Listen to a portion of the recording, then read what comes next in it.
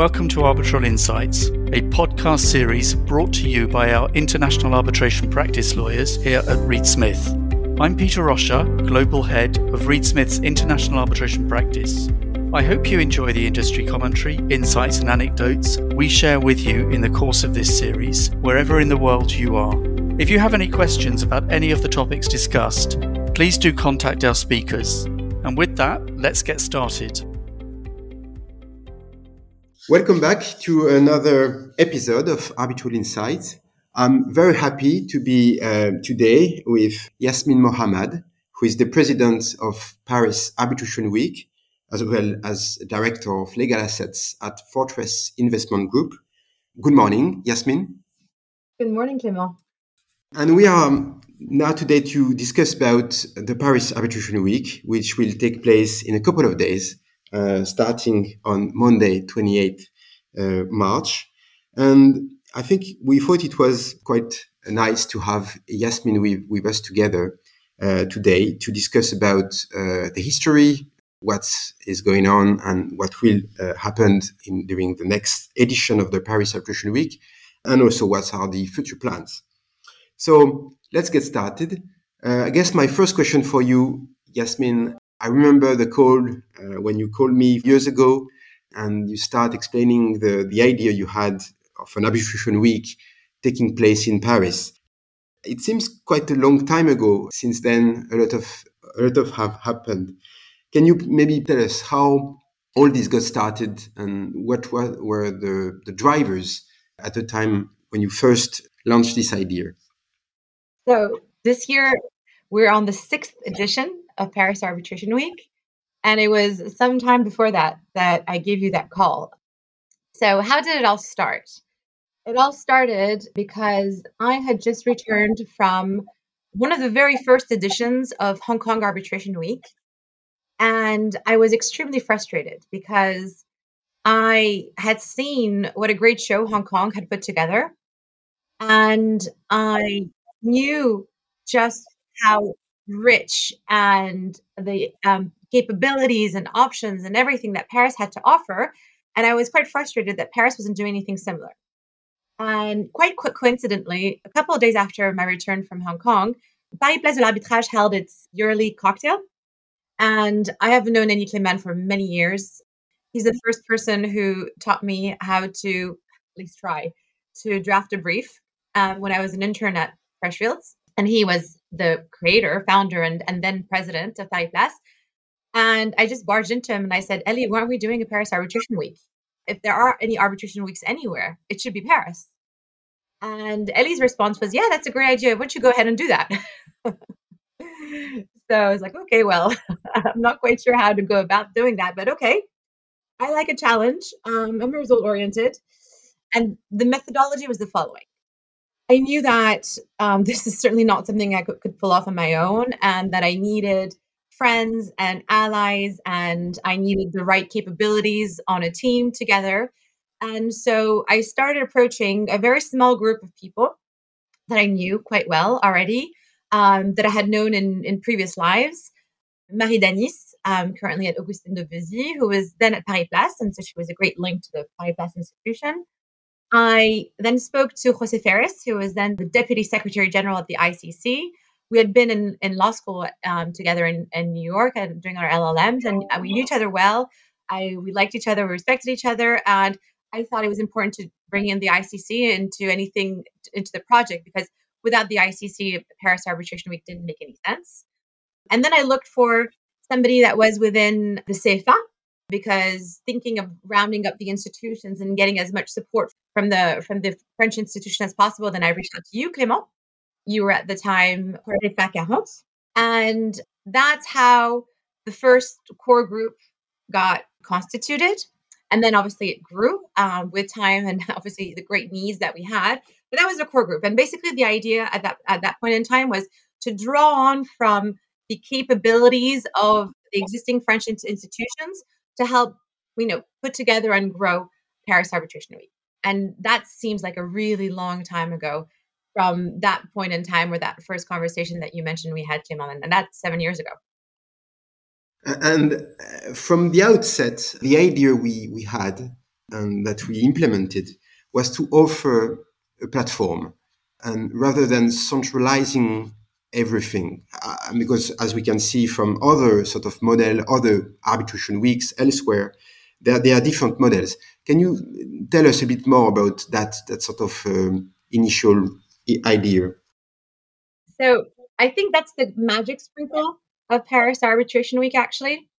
And because Paris Arbitration Week is an idea that grew out of seeing how other arbitration weeks had organized themselves and how they were conducted, we had the benefit of other experiences. And so looking at what Dubai had done already once, what Hong Kong had done, it occurred to us, and that was something I really had real conviction about, is that for Paris, what was really important was to create something where we created the structure and let all of the Parisian arbitration practitioners just fill in the content. Because what's true about Paris, and which is not true about many of the other arbitral centers in the world, is that we have such a wealth and number and strength in arbitration practitioners that are from all over the world.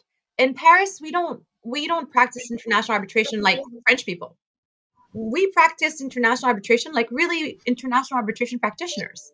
There is very little bridge between the litigators and the arbitration practitioners. There are, obviously, but I think that's the main difference about Paris. And there's real depth and wealth of people, of a quite large population. And now we know it even more than we did before, because we track that through Paris Arbitration Week. So that was really as I said earlier, it's really the magic sprinkle in the idea in the very, very beginning we had, which is, let us not take the role of full-on organizers and finding a venue and then saying who speaks at what and what are the topics and basically controlling the academic content. But let us take a step back, create the structure within which everybody else can come and create content, and we can create content which is social, which is, the opening cocktail, or which is other social events that have developed since, which is the cruise, the closing cocktail, and let everybody else put in the content. And to be very honest with you, had we done it any differently, I am convinced that Paris Arbitration Week would simply not have the success that it has today. It has the success that it has today because everybody is free to create their own content within, the very large boundaries of please talk about international arbitration and or international law, or ADR. But within that very loose boundary, people can really do and talk about whatever they want. And that's the reason we have over 80 events organized in a week, because we're not controlling what people do. We're not controlling the timing. We're not controlling the format. And that's what makes Paris Arbitration Week has such a rich output of content. One of the things that we haven't done so well to date, and which is really an area for improvement, is to manage to capture that content and give it, life, let it, grow, let it be built on, let it be discussed further. We've been filming or asking our partners to film their events. Those are on the YouTube channel. So there is a second or third life that's given to some of these events, but we still really haven't managed to find the right format and the right way in order to encapsulate the academic content for it to be able to continue to grow after Paris Arbitration Week. And any ideas are welcome, by the way. Thank you, Yasmin. And indeed, you mentioned the growing success of Paris Arbitration Week over the various editions. Maybe you can now tell us a bit more about this edition. I mean, we are very pleased to get back to sort of a normal format with in-person events, and that's really the good news. Last year in 2021, we had to adapt, as we did also in 2020, obviously. So what's the menu? What is going on? And we are all very excited about the beginning of the week.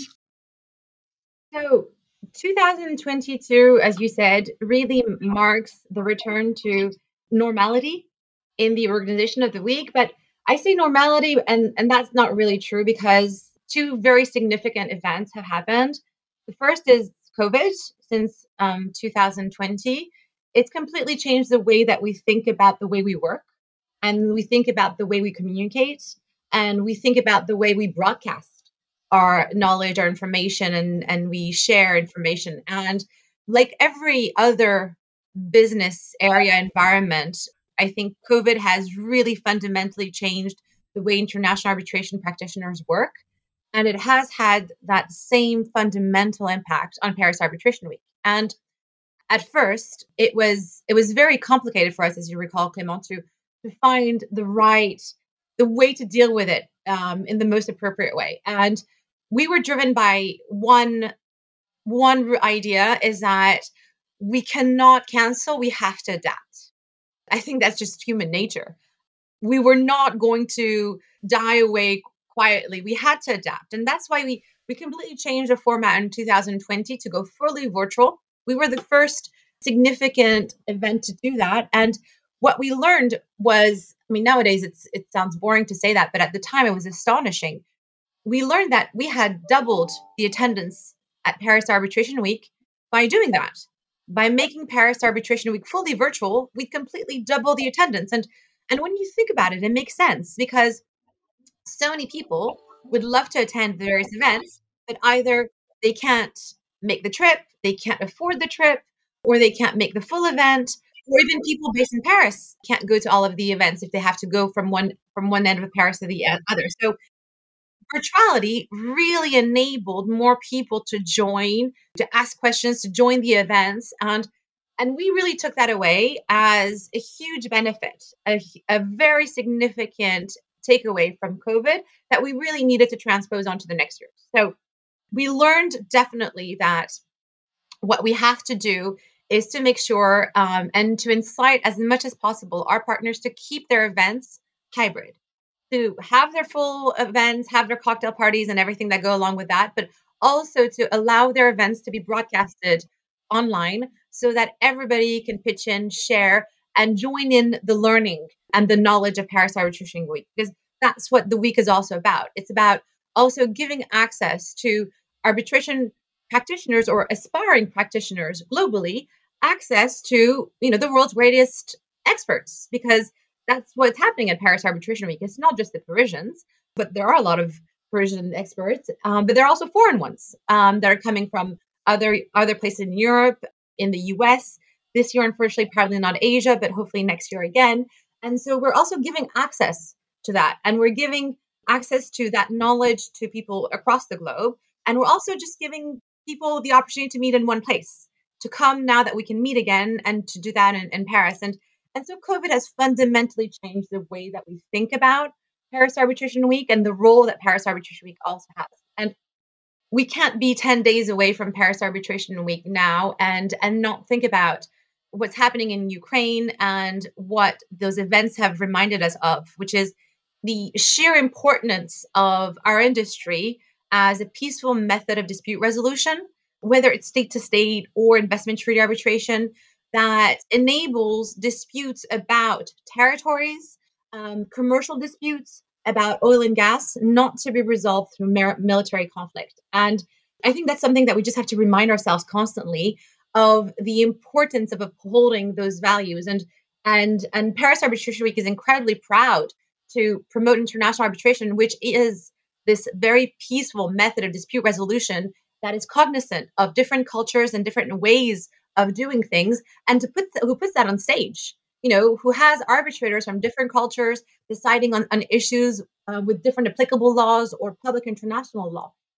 And that's, I think, a significant element of 2022 as well, is to constantly remind ourselves of that, of the importance of this method of dispute resolution and what it can accomplish if we get the appropriate airtime. I'm going to stop there because I've been blabbling on. Sorry, Clément. No, but that's actually very important what you are just explaining, and thank you for that. Maybe my last question: in a couple of months, both of us will exit the Paris Arbitration Week organizing committee.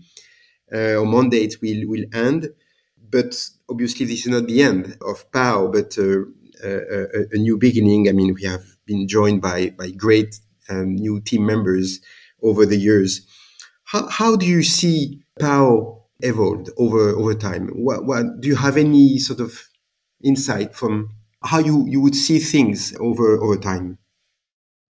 If there's one thing that I'm incredibly proud of, and I think that we should be incredibly proud of together, Clément, is that I truly believe that what we have put together, what we managed to assemble, will endure in time. And the reason why it will endure is that we have a structure with a transparent governance, with elections, people with the drive to contribute and to work, to dedicate time will be elected to the board.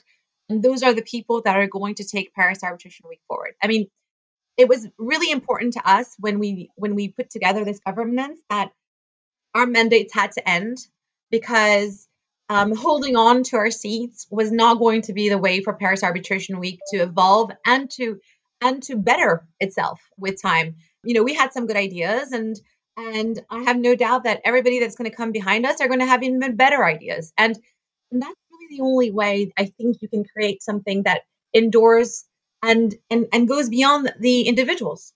Paris Arbitration Week cannot be about me and you going forward. It's about Paris Arbitration Week. And so I think that's the one thing I'm actually really proud of, is that, the day we give up our mandates, it's going to continue. It's going to endure. It's going to get better. It's going to get enriched by new ideas and new ways of thinking of things. And I think what we managed to do is really step one of the evolution of Paris Arbitration Week, which is, create it, put it together, draw in the enthusiasm of the Parisian community and international community for Paris Arbitration Week, create a structure that has elections, governance, budget, a rolling account on which the organization committee can rely on in order to put into effect its ideas. But the next step is, to take it to the next level, to properly use technology to make Paris Arbitration Week really accessible. There are many things that I'm sure the people coming after us will do. And as we're nearing, the end of our mandate, we're constantly saying, you may want to think about this, or you may want to think about doing that. And they're going to have their own ideas. And I think it's actually really good and very important that we do leave, because legacy is, in these types of organizations, I don't think is a good thing. I think when your time is over, you need to go. And, I'm proud that we're leaving, a week with over 70 events, 80 events, 70 partners, or 80 partners, I think, this year. I lose count. So what better time to leave than at the height of the party? I know the party's going to get even partier or even more fun, but as far as we're concerned, it's the height of the party. Thank you, Yasmin. And this is really something I also share. The thing that we have done as much as we can, and that's now for friends to carry on. I will just take the opportunity to mention then, very practically, the events that Reed Smith is organizing to conclude that brief discussion. So please join us on Tuesday, 29 March, an event, a webinar on life science disputes, prescription or over the counter. That's how we have labeled it. On Tuesday at 2:30 p.m. Paris time. And then the next day, on Wednesday, 30 March at noon, another virtual event on arbitration in Western and Northern Africa. And we'll discuss institutional perspectives and legal developments in the region. So thank you again for listening. And I hope to see you soon and hopefully in Paris during the Paris Arbitration Week. Thank you again, Yasmin. Thank you. Bye-bye. Arbitral Insights is a Reed Smith production. Our producer is Ali McCardle.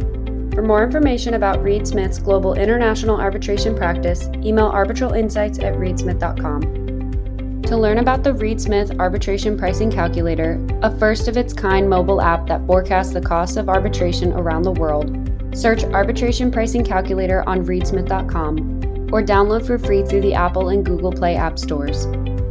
You can find our podcast on Spotify, Apple, Google Play, Stitcher, reedsmith.com, and our social media accounts at Reed Smith LLP on LinkedIn, Facebook, and Twitter.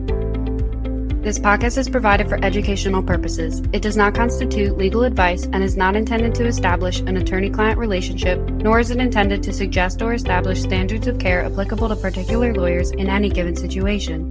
Prior results do not guarantee a similar outcome. Any views, opinions, or comments made by any external guest speaker are not to be attributed to Reed Smith LLP or its individual lawyers. All rights reserved.